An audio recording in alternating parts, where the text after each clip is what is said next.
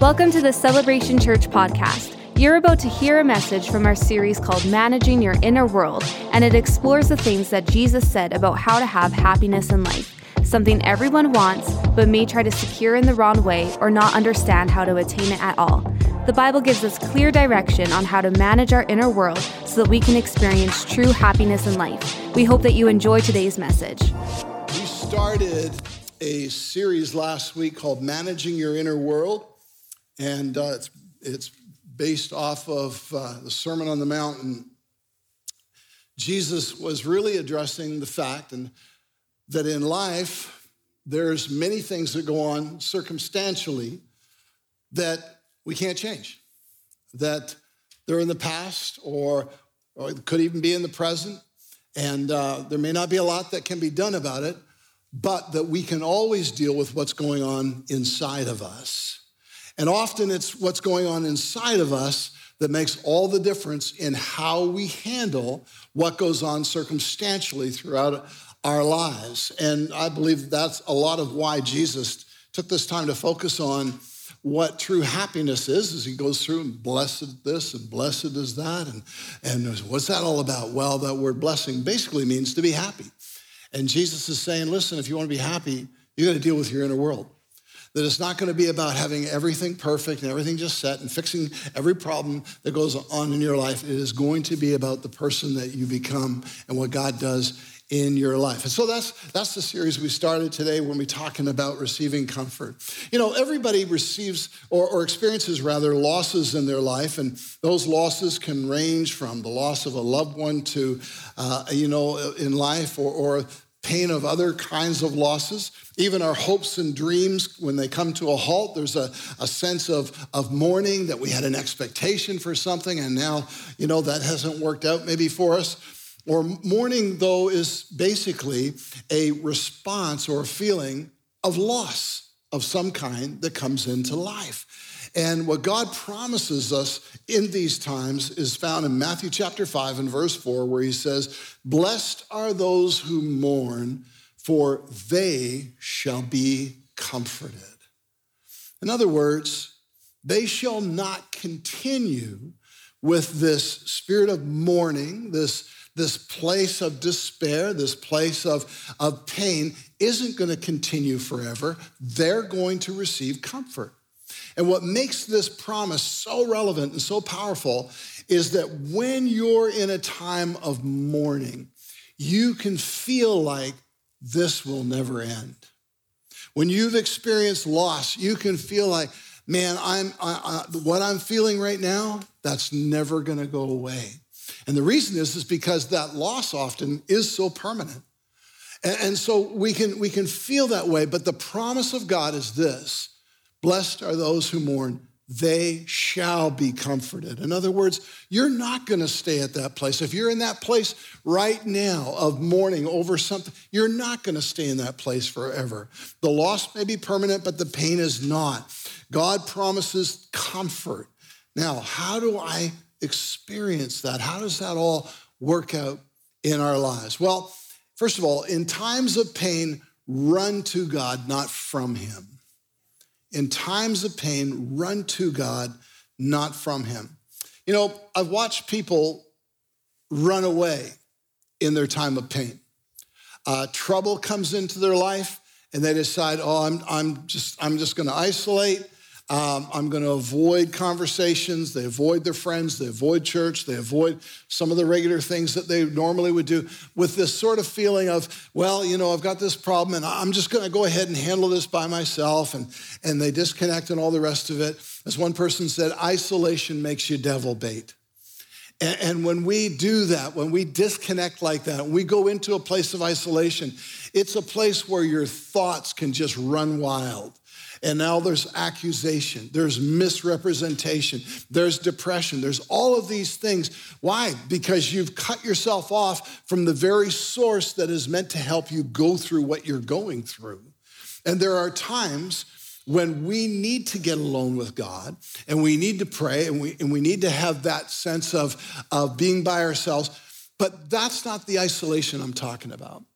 What I'm talking about is an isolation that is about disconnection and it's unhealthy for our lives. Listen, when trouble comes into your life, here's the other thing I've noticed. What you believe about the Lord will come to surface.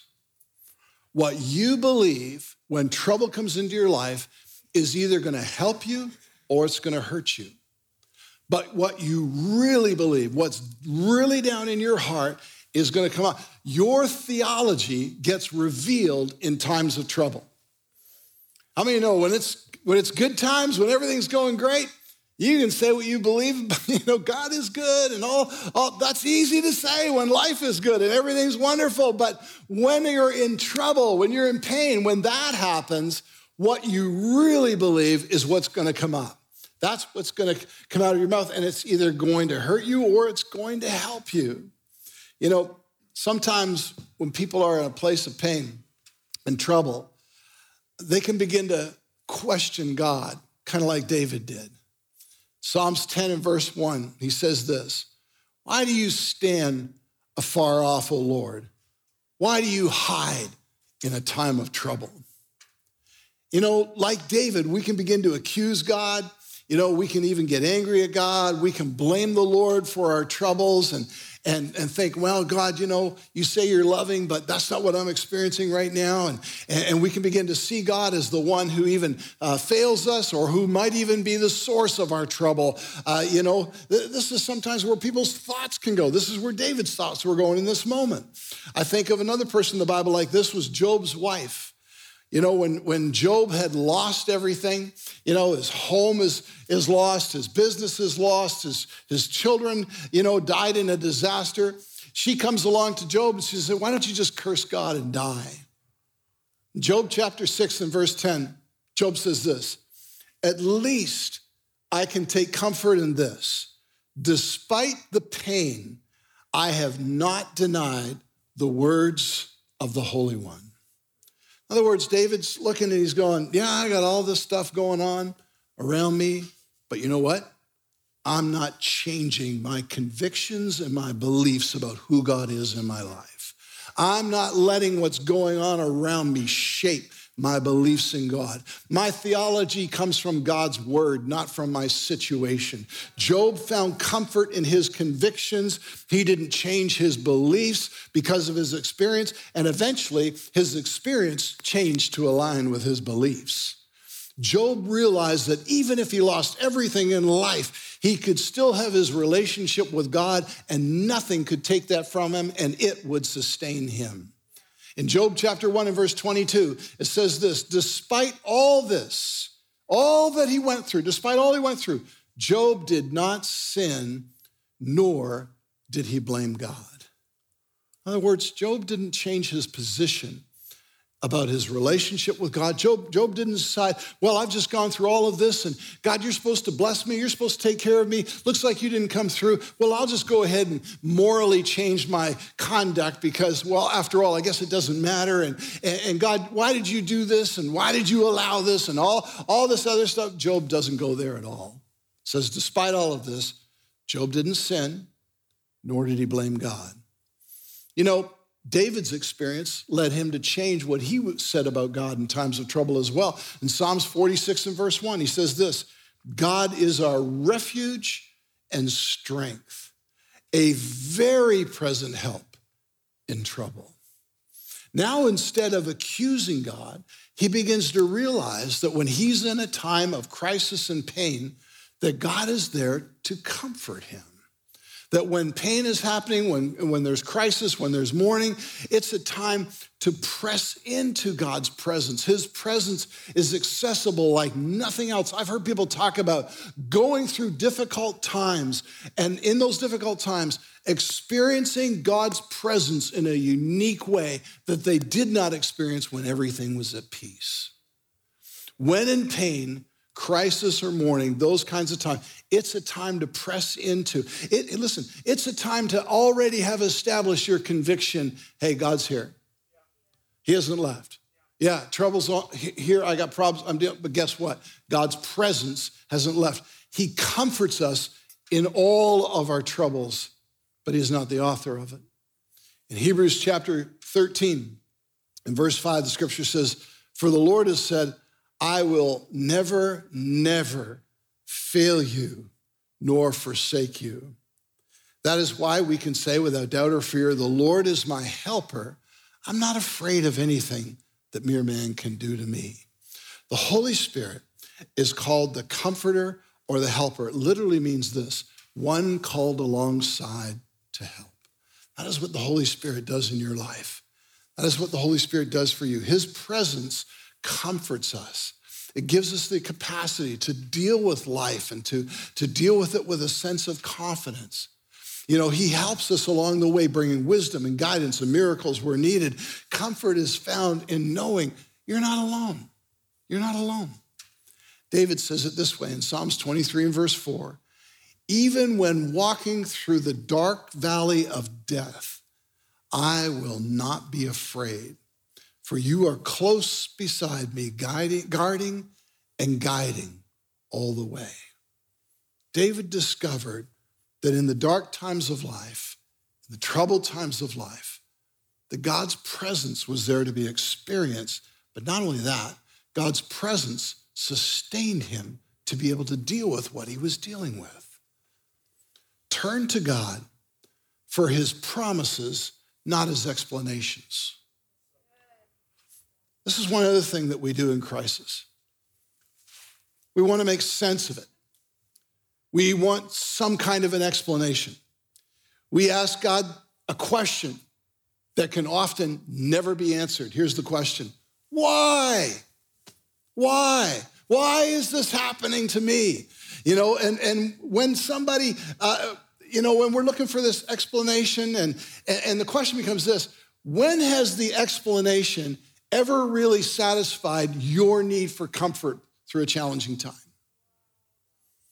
When you're looking for that explanation, there's no explanation that does that for you. It doesn't bring a life back to us when we get an explanation. It doesn't restore a business. It doesn't heal all wounds. Often, the question why is the question that remains unanswered.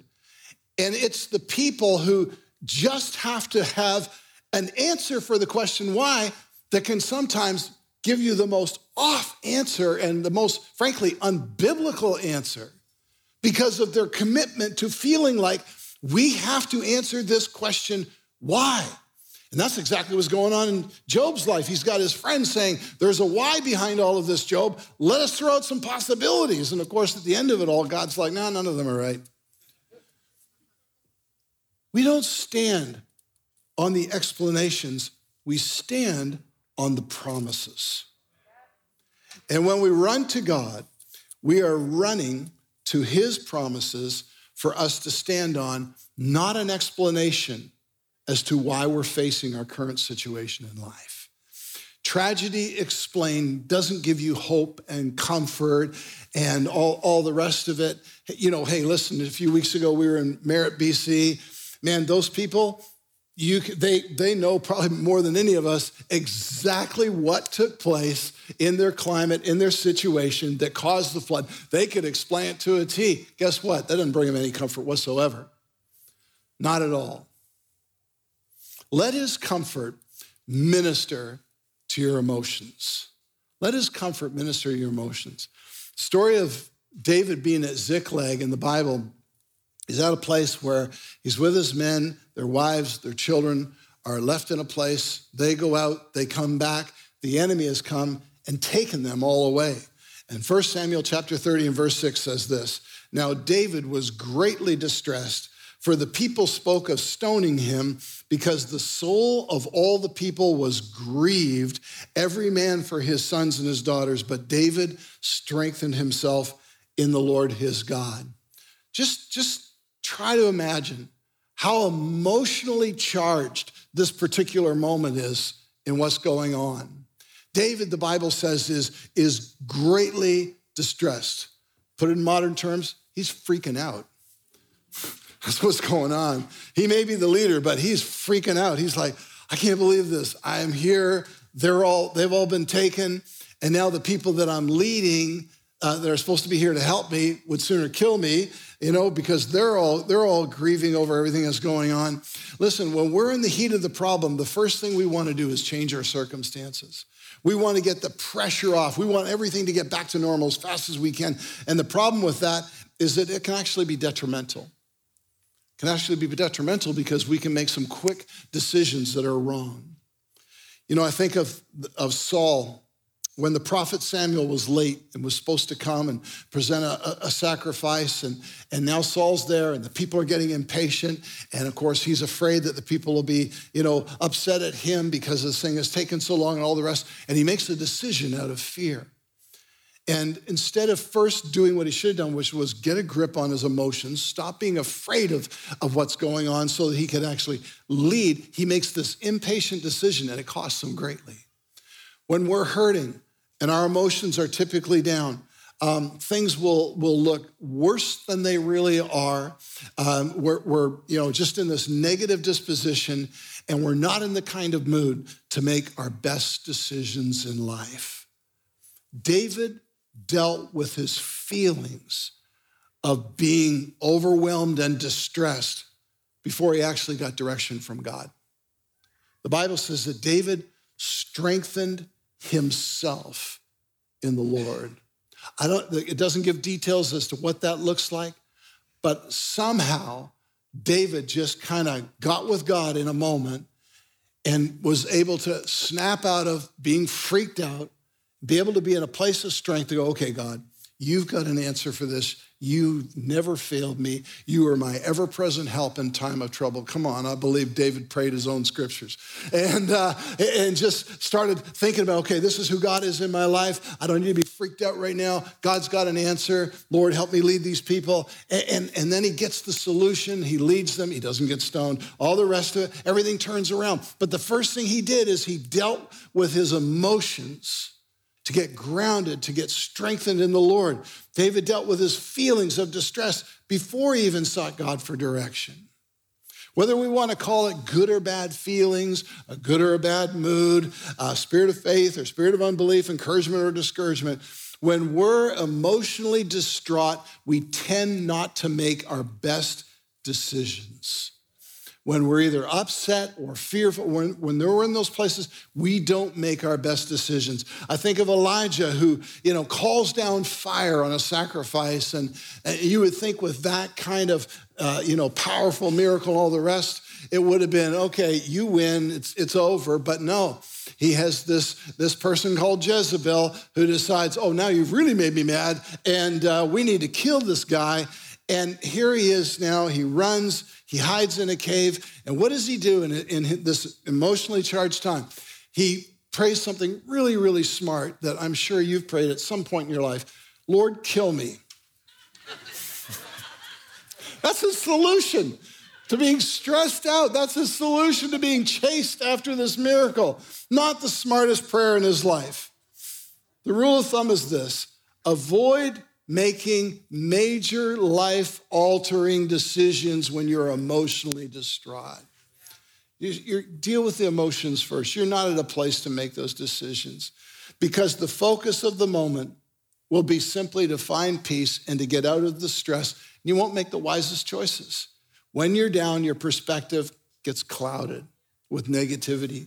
I think of the spies that Moses sent in, and 10 of them, they see the enemy, they see the problem, they're overwhelmed by it, they're just totally negative, all the rest of it. 2 of them, they go in, they're full of faith, they see the promises. They don't have an explanation for how they're going to win this war, but they see the promises of God. They know God's on their side. They have an expectation for a great outcome, all the rest of it. But those 10 negative ones end up just exaggerating everything in their head that they saw. Their report was exaggerated, all the rest of it. And when we have a bad day, we have something that doesn't go well, our tendency, because of our emotional condition, will be to go there as well. You can have a bad day at work, and then you'll say things, you don't really mean them, but they're coming out of how you feel in the moment. You come home, you had a bad day at work. Oh, I hate my job. Yeah, that's the one that you did 4 years of education in order to get, and you loved it for oh, I hate my job. This is terrible. I want to quit. Or you have that car trouble, and the bill comes in, and it's like a $500, repair bill, and you're like, oh, this car is so frustrating. I need to sell it so I can get a $500 a month payment. At any rate, moving right along. I don't get a lot of amens from the car dealers on that one. But a negative attitude will tend towards exaggeration. And we need to deal with our feelings so that we can be truthful and constructive. You know, the other two spies, you know, they're going up to take in the land. They're full of faith. They're full of expectation. They just see possibilities. They have hope for a great future. They're walking in obedience to God, but also in trust towards God. And they're looking at the same situation with a completely different perspective than the other 10. What you see is governed by the emotions you look through. And looking through your pain can cloud judgment. Take time to get past the pain. Take time to minister to the emotions. Let God comfort you so that you can make your best decisions. Here's another thought about the comfort of the morning, and that is this. A lot of times when God comforts those who are mourning, he does it through other people. That it's not like a disconnected sort of just spiritual experience. It's not always like that. I'm not saying that doesn't happen, but I am saying a lot of times the comfort comes through other people. God uses other people to minister his comfort into our lives. So let's talk about being an instrument of comfort to others. 2 Corinthians chapter 1 and verse 3 says, "Praise be to the God and Father of our Lord Jesus Christ, the Father of compassion, the God of all comfort." Okay, Scripture's acknowledging God, he's the God of all comfort, who comforts us in all of our troubles. Now look at this. So that we can comfort those in any trouble with the comfort we ourselves receive from God.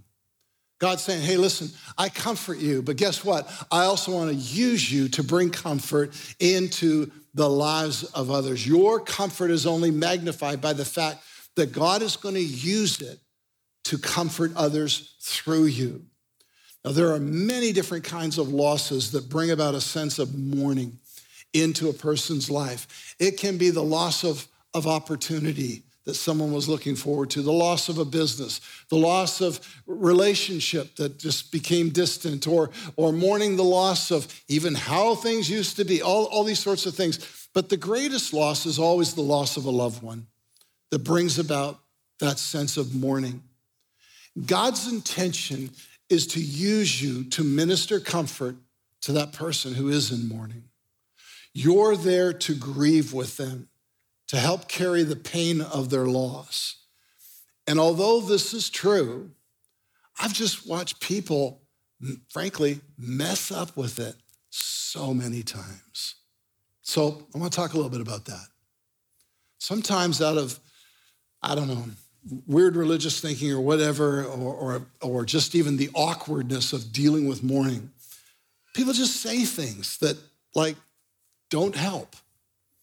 And so I've watched this, I've seen this over and over, different funerals or death situations where people will say things like, he's in a better place right now. Just think about how contrary that is to how the person is feeling.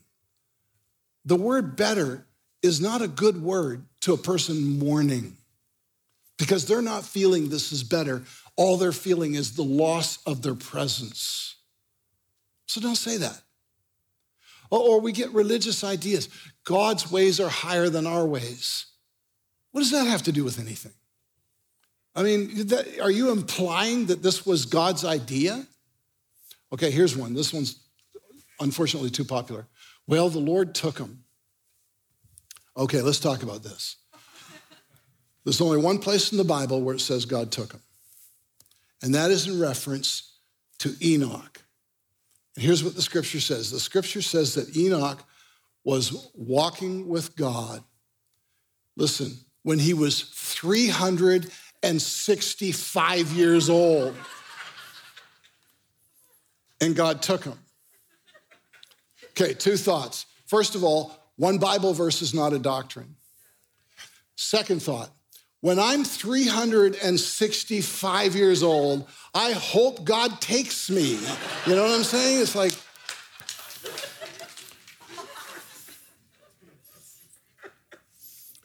People say things like, well, God knows what he's doing, as if this is his will, or God has a reason, as if God was the reason, or, there's a reason for everything. Well, you know what? Chaos is sometimes a reason. But the leaning into an explanation is not comfort. Well, we don't know what he did to deserve this. Well, that's like the worst. And of course, that's where Job's friends were at. Listen, bad theology is a terrible comforter. Bad theology is a terrible comfort. What we're doing is we're looking at death like it's a problem to solve or a mystery to understand and explain. Death is not a problem to solve, it's an experience to mourn. In fact, mourning isn't a problem to solve either. It's part of the emotional recovery of the experience of loss. The other thing we do is we try to get the mourning over with. We look at it like, okay, this person is down and they're obviously, in a sad place and maybe there's even tears and all the rest. So we feel like somehow we got to fix this. But that's not what we're supposed to do. We're just uncomfortable with this person maybe being in this place. And so we're like, okay, I need to make this comfortable for myself. Well, you just made it about you. That's not helpful. The truth is that experiencing God's comfort can actually even happen over a period of time where I've heard people talk about this, where they've experienced that sense of mourning and then a sense of God's comfort and have it come and go in waves until they felt like it was fully processed for their life. So the idea that it's something we should try to sort of shut down as quickly as we can is just not the way to process it. Okay, how then should we comfort those who mourn? Well, let's look at Jesus, for example. When his friend Lazarus died and the sisters were in mourning, Jesus showed up. He heard what they had to say, and then the shortest verse in the Bible happens where it says this: Jesus wept. Jesus wept. What should we do? What should we do? Well, we should show up. We should show up. Your presence in those moments in somebody's life mean volumes. Just the fact that you show up. We should listen. And by the way, just listen. Get comfortable with the reality of sitting in silence with somebody. Ooh, it's awkward. We even have a word for it. We call it, that awkward silence. We kind of put those words together all the time. Oh, there was that awkward dead air moment. Well, when somebody's mourning, it may feel awkward to you. It's not awkward to them. Just listen, sit in silence. Don't explain or solve anything. Be quiet. Show empathy. Connect with their feelings. That's what the Bible says, Jesus wept. He was connecting with how they felt in that moment. So connect with their feelings, but don't say, I know how you feel. Don't put a measurement on it like that. Just empathize with the fact that they're hurting and let them know, I'm sorry you're feeling what you're feeling right now. And here's the last thought, and that is this: serve them. Don't ask. Don't say anything I can do. Don't ask that question. Just serve them. Find something you can do. Bring food. Cut grass. Shovel the driveway. Hopefully you don't do both in the same week. It's Alberta. I got to cover the bases here. Find a way to serve. Just do something. And you'll comfort those in mourning. Okay, last part before we wrap up. Find freedom from a heavy heart. I want to talk about this last area of comfort before we wrap up. There's a promise in Isaiah chapter 61 that God will turn your mourning into gladness and remove the spirit of fainting or a heavy heart, some translations call it, or a disheartened spirit. Isaiah 61:3 says, to grant to those who mourn in Zion, giving them a garland instead of ashes, oil of gladness instead of mourning, the cloak of praise instead of a disheartened spirit. So they'll be called oaks of righteousness, the plan of the Lord, that he may be glorified. It's speaking about the fact that you can go through a loss, be in mourning, and just be left in this place of no hope and be disheartened and still sort of carry a heavy heart, even though it's been months or even years after that particular situation took place. Mourning has a purpose. We're to go through it in tough times, and it's an emotional process, and it's normal, and it's healthy, but it's not meant to be a permanent condition that stays on your life. Ecclesiastes 3:4 says there's a time to weep and a time to laugh. There's a time to mourn and a time to dance. How does God take us past this place of having a heavy heart, a disheartened spirit? Well, you know, after David's death of his first child with Bathsheba, David mourns, and then he breaks free of that, and he stops fasting and weeping, and things all of a sudden change. Here's what the scripture says, 2 Samuel 12. He said, while the child was alive, I fasted and I wept, for I said, you know, who can tell whether the Lord will be gracious to me that the child may live? But now he's dead. Why should I fast? Can I bring him back again? I shall go to him, but he shall not return to me. Then David comforted Bathsheba, his wife. 3 things that we can learn from David that can help us process the promise of Isaiah 61. First of all, he accepted his inability to change things. He accepted his inability to change. He didn't condemn himself, you know, about the death of his son. He just accepted the fact that this has happened. You know, this is reality. I have to accept it. Second of all, he left the results in the hands of God. Yeah, he was praying, he was asking God, he was doing all this stuff. At the end of the day, it's in God's hands. And when you don't put it in God's hands, here's what happens. It stays in yours. And when it stays in yours, you continually live in regret. Because if it stays in yours, you start thinking about, maybe I should have done this, maybe I should have done that. What if this had happened? What if that had happened? And really what you're saying is, I carry the full responsibility of everything going on in my world, and that kind of keeps God out. David realized, I've got to put this in God's hands. I'm not meant to live in regret and condemnation for the rest of my life and feeling like it's all on me. So he leaves the results up to God.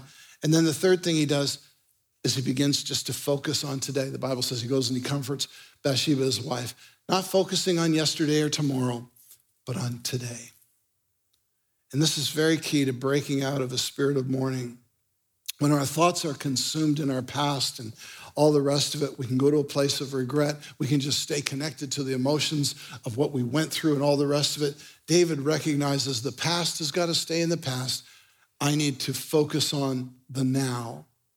The Apostle Paul said something similar when he said, I've learned to forget the past so that I can press on and move forward with what I have in my future.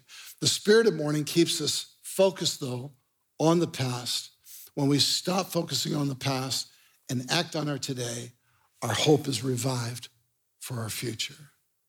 This is so important that Joseph said about God, that God actually made him to forget his past, and he named one of his sons after that. In Genesis 41:51, it says, Joseph named his older son Manasseh, for he said, this is the meaning of the guy's name, God has made me forget all my troubles and the family of my father. God has made me forget all these things. It isn't about that he couldn't remember. It's not like he would go up to Joseph and say, Joseph, what went on 13 years or the last 13 years? And he'd be like, oh, I forgot. No, he'd be able to totally tell you. What it's talking about, though, is staying connected to it, emotionally, spiritually, and all the rest, and just still living in the drama of it and continuing with a heavy heart about it. He's saying, no, God's caused me to forget that all, to let go of it, to be able to move past a spirit of mourning into the freedom of God's comfort in my life. Would you stand as we take a moment to pray? I want to pray for a couple of things, but I realize this last section is very focused, and that there might be some of you who are here right now would say, I can identify with still carrying a heavy heart over something that I've gone through in my life. And I want to pray with you, and I want to pray for you, and I want to see you experience Isaiah 61, where the Lord can take that, where you can put it in God's hands, where you don't continue to carry that throughout your life. Let's bow, if we would, take this moment of prayer. I just want to ask, as we do, how many here would say, Pastor, you know what? I can identify with that. Could you just give me a wave so I have an idea who I'm praying with? I can identify with that. I have a heavy heart about things that I've went through. I still carry that. Okay, you guys can put your hands down. Thank you for your honesty. I want to pray for you, and then I want to lead you in a prayer. Father, I pray for all of those who have just identified that heavy spirit. Lord, we're so thankful that you have a promise to stand on. A promise to stand on that says you set us free from that. That, Lord, that we don't have to live with this and carry this the rest of our lives. Father, we first of all admit our inability to change things of the past. We should not carry a sense of responsibility for something we can do nothing about. Lord, we acknowledge the past, we accept it, and the fact that we are unable to change those things. Lord, we leave what took place in your hands. We're not meant to carry regret throughout our whole life. So, Father, right now, we turn those things to your hands. Just where you're standing, if you've identified that, just tell the Lord, say, Lord, this situation, I'm putting it in your hands. Lord, what happened here, I'm putting it in your hands. Lord, the pain I went through, I'm putting that in your hands. You're not meant to carry it. God will take it from you if you'll give it to him. Lord, we're leaving the results up to you. And now, Heavenly Father, we turn our attention off of what's taken place and put it on today. We can't do anything about our yesterday. Tomorrow's not here yet, but we can do something about our today. In Jesus' name. Would you pray with me? Lord Jesus, I let go of this heavy heart. I thank you for your promise in Isaiah 61 of filling my life with joy and gladness in Jesus' name. Thank you for your freedom. And Lord, now I turn my attention to following you today, to what you have for me today, for what you're going to do through my life today and on into my tomorrows. In Jesus' name, I walk in freedom from a heavy heart. Thank you, Father. Father, thank you right now for your Spirit just reviving, restoring joy, bringing comfort, bringing new life. Father, I thank you there's so much more in life that is ahead of us than what's been behind us. And Lord, I thank you there's so much more you want to do through each and every one of us in Jesus' name. With our heads bowed, I want to pray one more prayer. Maybe you're here today and you've not yet secured Christ in your life as your Lord and Savior. You've been maybe looking into Christianity for a while, coming to church for a while, but today's your day. This is your moment. This is when you can have a conversation with God right now and settle in your heart Christ as your Lord and Savior. Maybe some time ago you prayed and gave your life to Christ, but right now you've just been walking at a distance, that you really haven't been pursuing him. You haven't been living it out. Why don't you get a fresh start? Why don't you get a new beginning right now by praying with us and choosing to say, I'm going to follow Jesus. I'm going to set it right for what God has for me. I'm not going to live my life without knowing the Savior. Would you pray with us right now if that's you? We're all going to pray this together, and those online, we invite you to pray with us as well. Lord Jesus, I thank you that you died on the cross to pay for the sins of the world, and that includes me. I ask you to forgive my past. I invite you into my life. I confess you as my Lord and my Savior, and I'm going to follow you with all of my heart. In Jesus' name, amen, amen. Thanks for listening to our message today from our series, Managing Your Inner World. If you're wanting to know more about Celebration Church, or if you would like to partner with us financially, you can visit our website at celebrationedmonton.com. You can follow us on our Instagram and our Facebook at Celebration EDM to connect with us. Join us next week to hear another great message from our series, Managing Your Inner World.